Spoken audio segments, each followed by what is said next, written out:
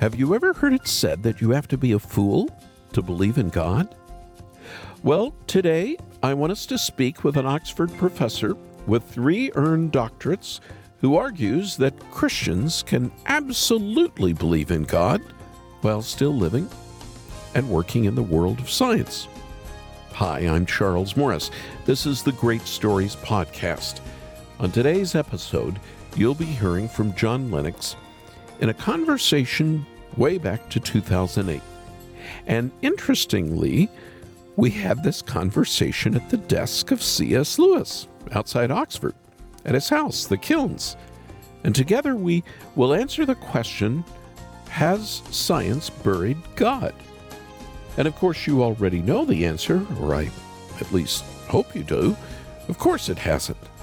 But I think you might be surprised to hear how much the worlds of science and belief intersect, even though many atheist scientists too often turn their noses up at anything remotely spiritual. It's a great conversation that I know you won't want to miss. And so, let's get started. Let's meet up with John Lennox at C.S. Lewis's old home, which is called the Kilns. This is Haven today, and we are coming to you from the desk of C.S. Lewis, across from Dr. John Lennox, who is a professor at Oxford University, 3 earned doctorates. John, Peter Atkins has written, "Humanity should accept that science has eliminated the justification for belief in cosmic purpose." In other words, science has taken us to the place where it's naive to believe there's a God.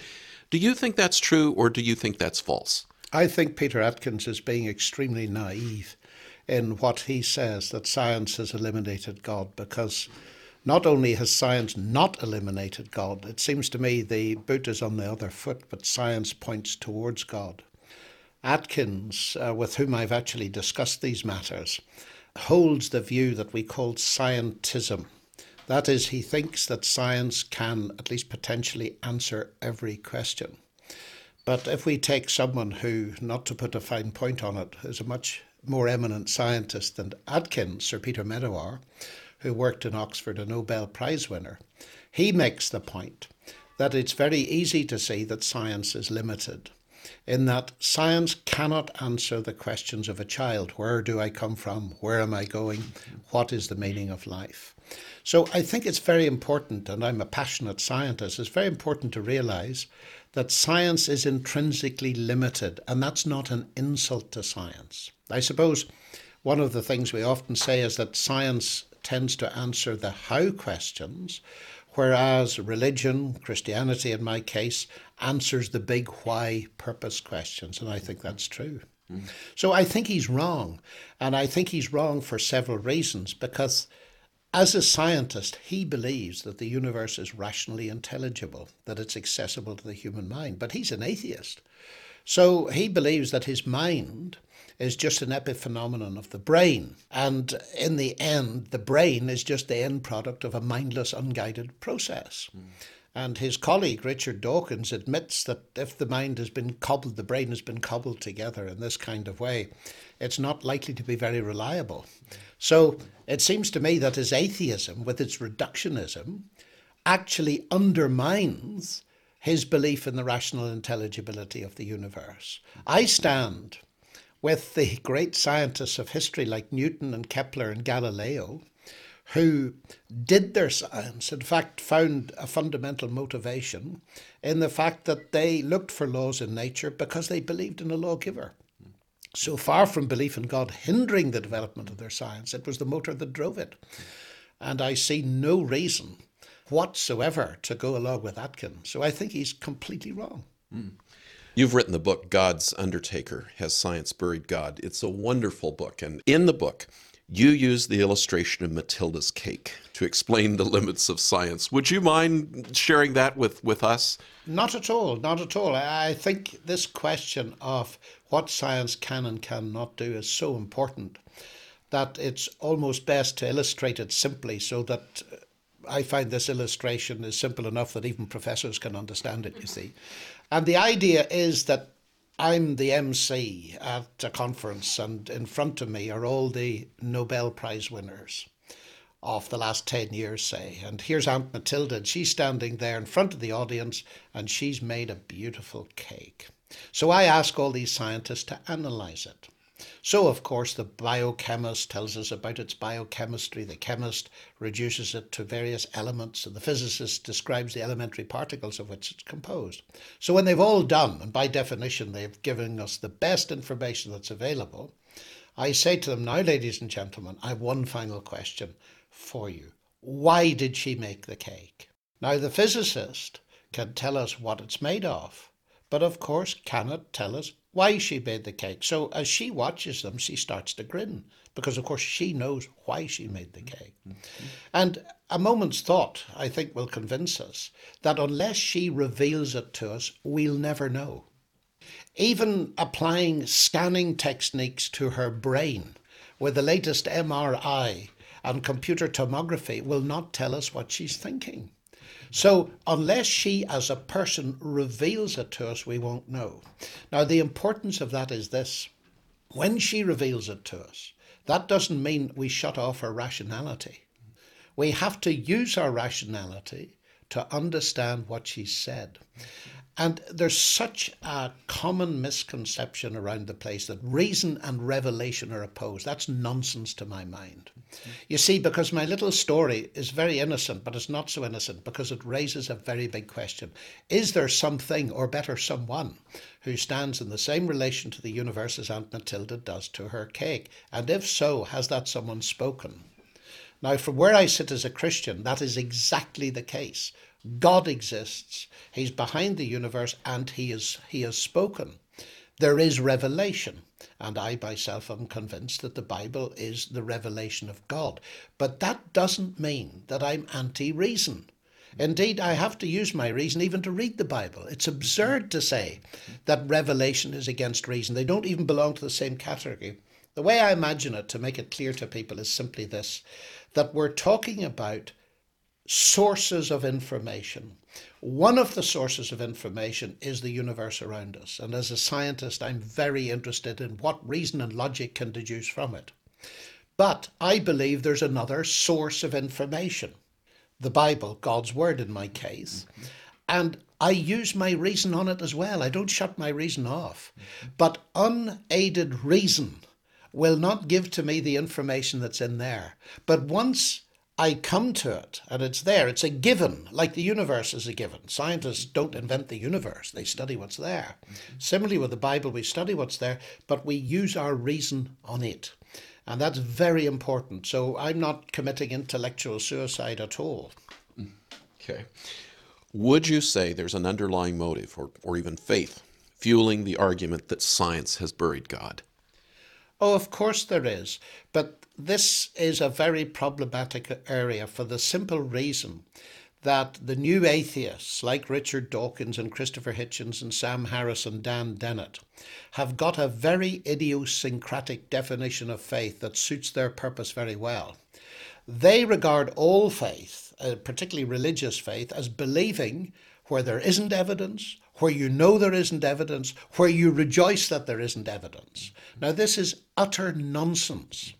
Certainly, as far as the Christian faith is concerned, the Christian faith is squarely based on evidence, and the central evidence for me is the fact that historically there's all the evidence of the life and the death of Jesus, but most importantly, the historical evidence for his resurrection and the subjective evidence of what happens when we respond to him by trusting him. So there's a subjective and an objective side. But the point I want to make is that faith in Christianity is not believing where there's no evidence, is not rejoicing that there's no evidence, but it's a commitment based on evidence. Otherwise, we'd be complete fools. But you see, because the new atheists believe that faith is there's no evidence, they don't take it seriously. They don't investigate the evidence, although they claim they're very interested in evidence. For example, all of them, the new atheists, say that from a scholarly perspective, the existence of Jesus is doubtful. I've never met an ancient historian that takes that view. And they could have checked with ancient historians. But Richard Dawkins, in his recent book, The God Delusion, quotes a professor in London who says it's dubious. He doesn't tell his readers that the professor is a professor of German literature. So this seems to me to be a very serious kind of error. It is the number one error really in academia, that if you're not an expert in a field, that you consult the experts. And this the new atheists have singly failed to do. So they make an error in the direction of thinking that the Christian faith is not evidence-based. But there's a second error, that their own position is not faith-based. And Christopher Hitchens has a wonderful statement in his book, God is Not Great. Our beliefs are not a belief. Well, I mean, that's logical nonsense for a start. But they cannot see that their whole structure, their atheistic philosophy, is a belief system. And I want to say, not only is it a belief system, it is a belief system with no evidence. So again, the boot is on the other foot. So that faith in science is another thing. They don't seem to realize that every scientist is a believer, and I mentioned that earlier, in the rational intelligibility of the universe. Einstein pointed out he can't imagine a scientist without that faith, and he uses the word faith. The question is, where do we ground it? Do we ground it in the atheistic view of a mindless, unguided process producing the mind, or in what to my mind is a far better explanation at every level, that the reason we can understand the universe in part is because the universe out there, the human mind in here, are ultimately traceable to the same author, God. Wow, I'm going to take a breath there and just remind our listeners, if somebody joins us, this is Dr. John Lennox. We are at the desk of C.S. Lewis. I'm looking at his pipe right now, and Dr. Lennox is a professor at Oxford University. Do you believe, John, that science has arrived at conclusions that actually support belief in a creator? I think that it's important to make certain distinctions here, because we use the word proof a little too loosely, and people then get confused. I'm a mathematician, and that's really the only field, pure mathematics, where you get anything that looks like absolute proof. That is, you can give a logical construction, certain arguments based on certain axioms. In all other areas of science and indeed everyday experience, we can't talk about proof in that absolute sense. But what we talk about is evidence, indicators, belief beyond reasonable doubt.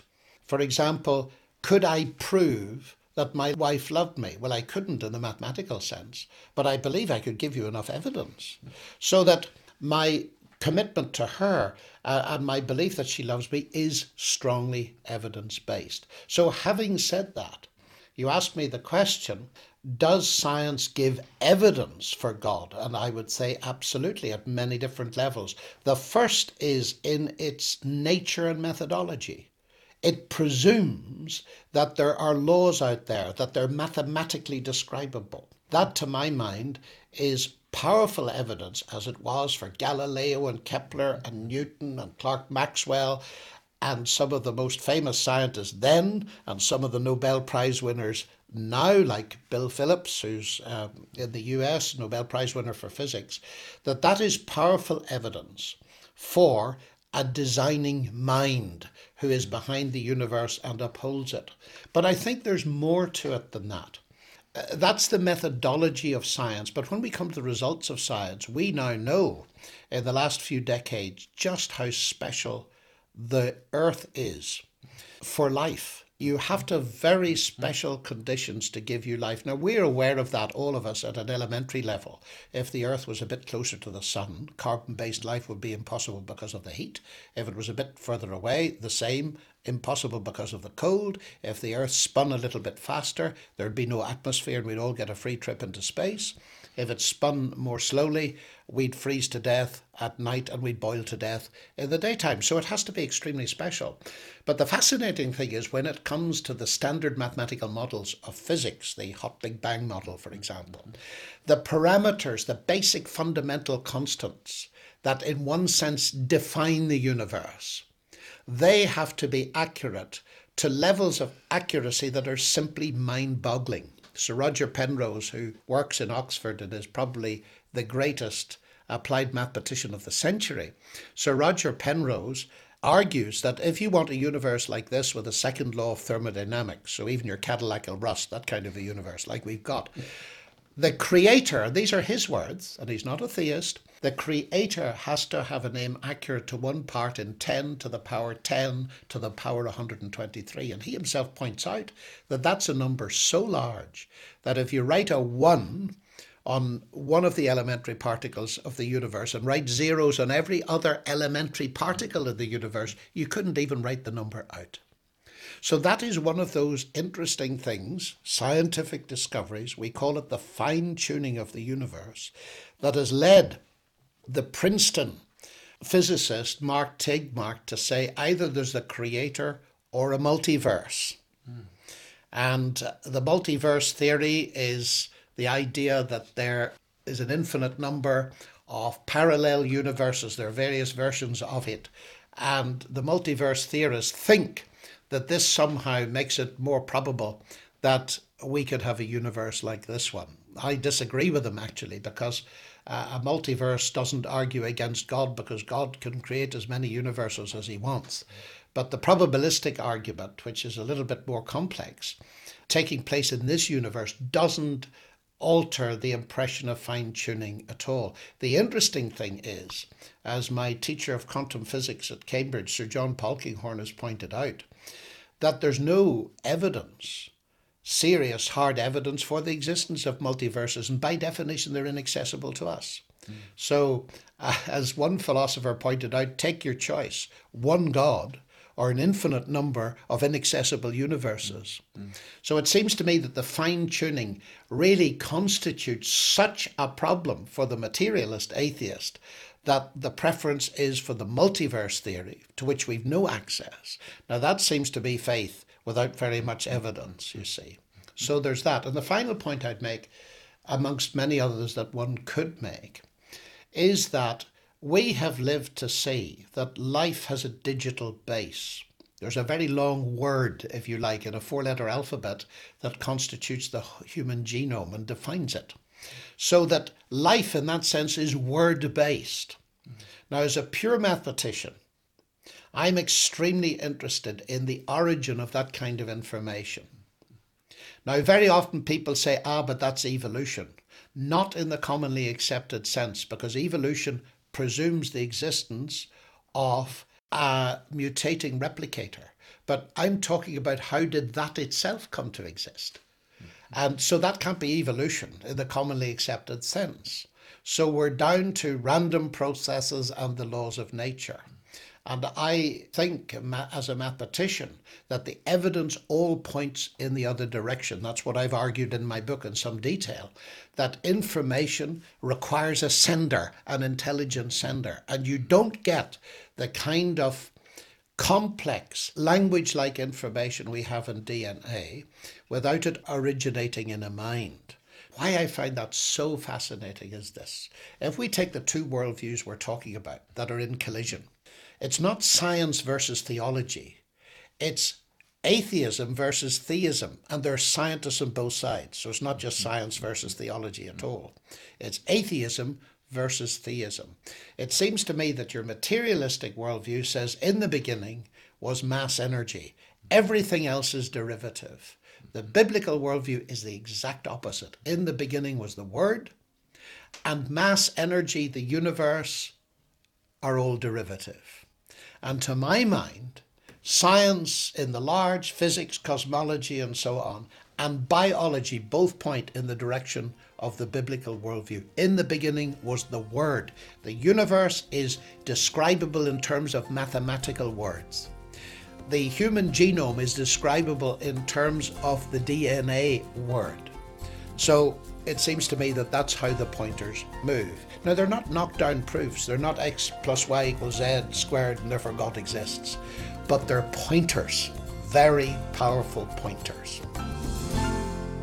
We are coming to you from the Kilns, and I'm sitting at the desk of C.S. Lewis across from Dr. John Lennox, who is a professor at Oxford University, 3 earned doctorates.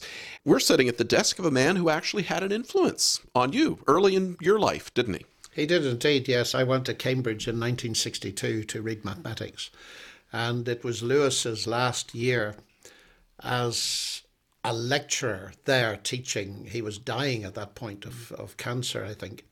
And I had read most of his books before I came to university because I had a very enlightened parents who allowed me to think and encouraged me to read.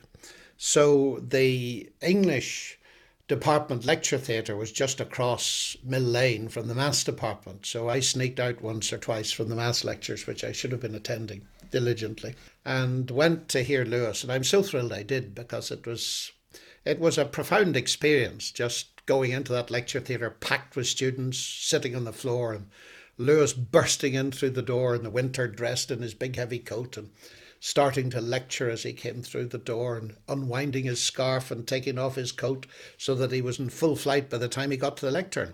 And then when he finished his lecture, the reverse process happened. So his last words were uttered as he closed the door behind him. So it was quite dramatic. You were a believer when you went to Cambridge. You told me that in the past. But at the same time, here you were listening to Lewis. Lewis was an atheist. And early in your experience at university, you befriended atheists, didn't you? Oh, yes. Well, of course, Lewis had been a Christian some years when I heard him, but he was an atheist up until middle life, certainly. And I came up to Cambridge as a Christian, but I was approached, or at least in a conversation in my first week as a student, when somebody said, "Do you go to church? Do you believe in God?" And then the questioner said, "Oh, sorry, I forgot, you're Irish. They all believe in God over there and they fight about it."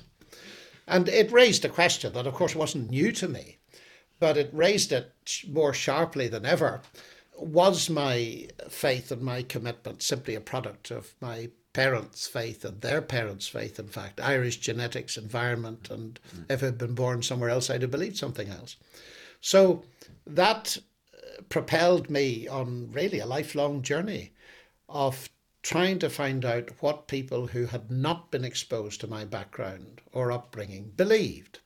And so the diametrically opposite pole to my own position was atheism. So I looked around for an atheist and found one. And we became friends and we entered into a dialogue. He became a Christian about a year later. And I suppose I've been talking to atheists ever since. But when he became a Christian, that was important to me to see that people could assess the evidence for themselves, and independently of their background, they could come to a conclusion and make a commitment of faith. And I have found over the years that by discussing with people who don't share my background, discussing openly, I found that that has confirmed my faith. The more I've exposed my own position to alternative arguments, the more that has strengthened my own position, in fact. It's interesting that evolution is the one theory that cannot be questioned, but you actually commit the heresy of questioning the theory of macroevolution. How provable is it? Well, my book, the argument in my book, and this is important to notice, is at 2 levels. You see, Richard Dawkins particularly, who is a zoologist, claims that you can deduce atheism from biology. Now, I'm skeptical of that, wearing my philosopher's hat and my scientist's hat. Firstly, evolution is a biological theory. Atheism is a worldview. They don't belong to the same category. One is science, the other is worldview. And that sends my philosophical antennae quivering a bit, and red lights start flashing. And it seems to me that what's going on here is a fundamental category mistake and a very serious error. And it goes like this. You see, when Sir Isaac Newton discovered the law of gravitation and discovered at one level the heavens work, so to speak, he didn't say, "Marvellous, I've got a mechanism, therefore there's no agent who designed it." No, what he said was, "What a marvellous mechanism. It must be a very clever agent who designed it." Now, the point I'm making here is this. The existence of a mechanism that does something is not in itself an argument for the non-existence of an agent who designed it. If we understand the laws of internal combustion, on which a motor car operates, that doesn't prove that Henry Ford didn't exist. And it seems to me that this is the kind of error that's being committed. Here's a mechanism, natural selection and mutation. It clearly does something. Now, just for a moment, for the sake of the argument, let's suppose it did everything. There's a mechanism that produces something. Okay? Well, how does that prove there isn't an agent who designed it? And somebody said, but there's randomness involved. Well, so there is in a self-winding watch. But because a self-winding watch winds itself up by the random motions of your arm, you don't argue that there's no watchmaker. In fact, you say he's more sophisticated because he did it that way and not the usual wind-up way. So that I want to argue, number one, that whatever the answer to the evolution question is, you still can't deduce atheism from it. Now, once you see that, you can then say, of course, there is another question. Does the proposed theory of evolution bear all the weight that's put on it? It clearly bears some weight. Natural selection produces differences in human beings, produces differences in plants, and so on and so forth. That's not controversial. Mutations, we all, alas, suffer from them. So mutation and natural selection produce something. But does it bear all the weight? And I raise questions in my book. I'm not a biologist, I'm a mathematician. So I try to read as much as I can and see the way things are going. And I notice that within the biological field, there's a vast division among evolutionists. Richard Dawkins says it all happened gradually. Stephen Jay Gould says it happened with great jumps. So I say, well, that's interesting. There's not just one view out there, although, of course, they all believe in the theory of evolution. And where I find the major problem is not the idea that things can adapt to niches and so on and so forth, and the minor variations that Darwin brilliantly observed, like finch beak lengths and all this kind of thing. It's the creation of something novel. That is increase in information. And that's why, as a mathematician, I'm more interested actually in the origin of life itself, because that's where we're getting down to the heart of the digital type information that I mentioned before. So, to cut a long story short, I am very skeptical about the weight that some people put on this mechanism. I am extremely skeptical when it comes to the origin of life, because it seems to me that it demands an external input of information from outside. But whatever the ultimate answer to that is, you can't get atheism out of it. Which is why in the world today, leading people like the director of the Human Genome Project, Francis Collins, would describe himself as a believer in evolution and simultaneously a believer in God. So here you are in Oxford, and you're not only a theist, but you're a believer in Jesus Christ. Do you find that a little hard as a scientist and as a philosopher? Not in the slightest, because the Christian faith, the bottom line for me is that the Christian faith is true. That has been the thing that has always motivated me, and it's the same motivation as science. What is the truth about reality? So I find no conflict here at all, because I think that the evidence supports the claims of Christ, and in the sense of the objective claim that he rose from the dead as a matter of ancient history, that he was God incarnate, those are the only answers that make sense to me of the data and of the evidence. So if the scientific mind or the rational mind is following evidence to its logical conclusion, I'm not the slightest bit ashamed of believing that Jesus Christ is the Son of God, because I see that the evidence points powerfully that way. The historical evidence outside of me, but then my own subjective experience of what it means to make that commitment and how it works out in life. I think what may be behind your question, though, is that as a scientist, many people, and Richard Dawkins said it to me quite recently, he said, you don't really believe all that stuff about the resurrection. What about David Hume? And many of my colleagues in science think that the Scottish Enlightenment philosopher David Hume disposed of the possibility of believing in miracles long ago. Now, I simply think that is false, because Hume made a definition of miracles has become very popular that they violate the laws of nature. And to my mind, that's nonsense.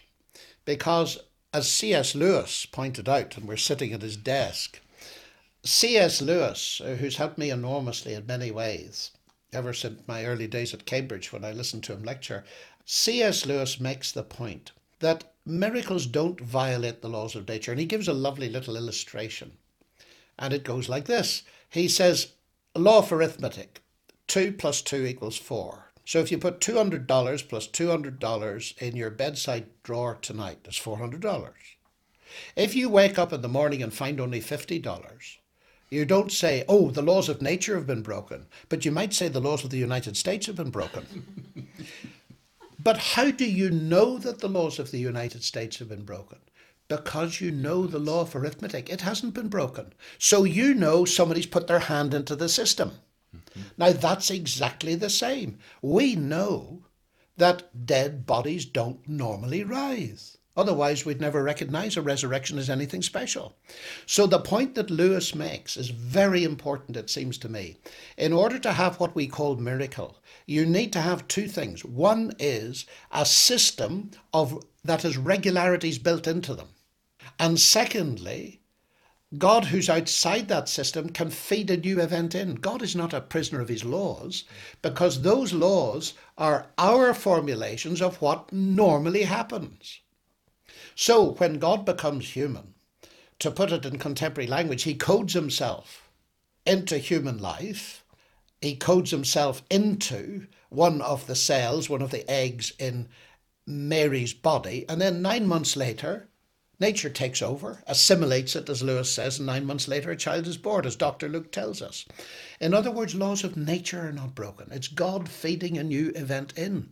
And you see, resurrections aren't normal, nor are they natural, but no Christian ever claimed they were. This is super nature. That is, as the New Testament says quite explicitly, it didn't come about by natural processes. Of course not. It came about by an enormous injection of power by God from the outside. So to suggest that miracles, in that sense, God doing something special that's not within the normal cause-effect web, violate the laws of nature is simply nonsense to my mind. But secondly, the other nonsensical thing is the argument that many of the new atheists use, that in the New Testament times they were so pre-scientific, they had no notion about the laws of nature and they could believe in miracles easily. And of course we can't. It's nonsense. Joseph, who was betrothed to Mary, knew exactly where babies came from. And when he heard Mary's story and discovered she was pregnant, he wanted to divorce her. That's part of the historical record. He was a pious Jew. And it took some convincing for him to accept her.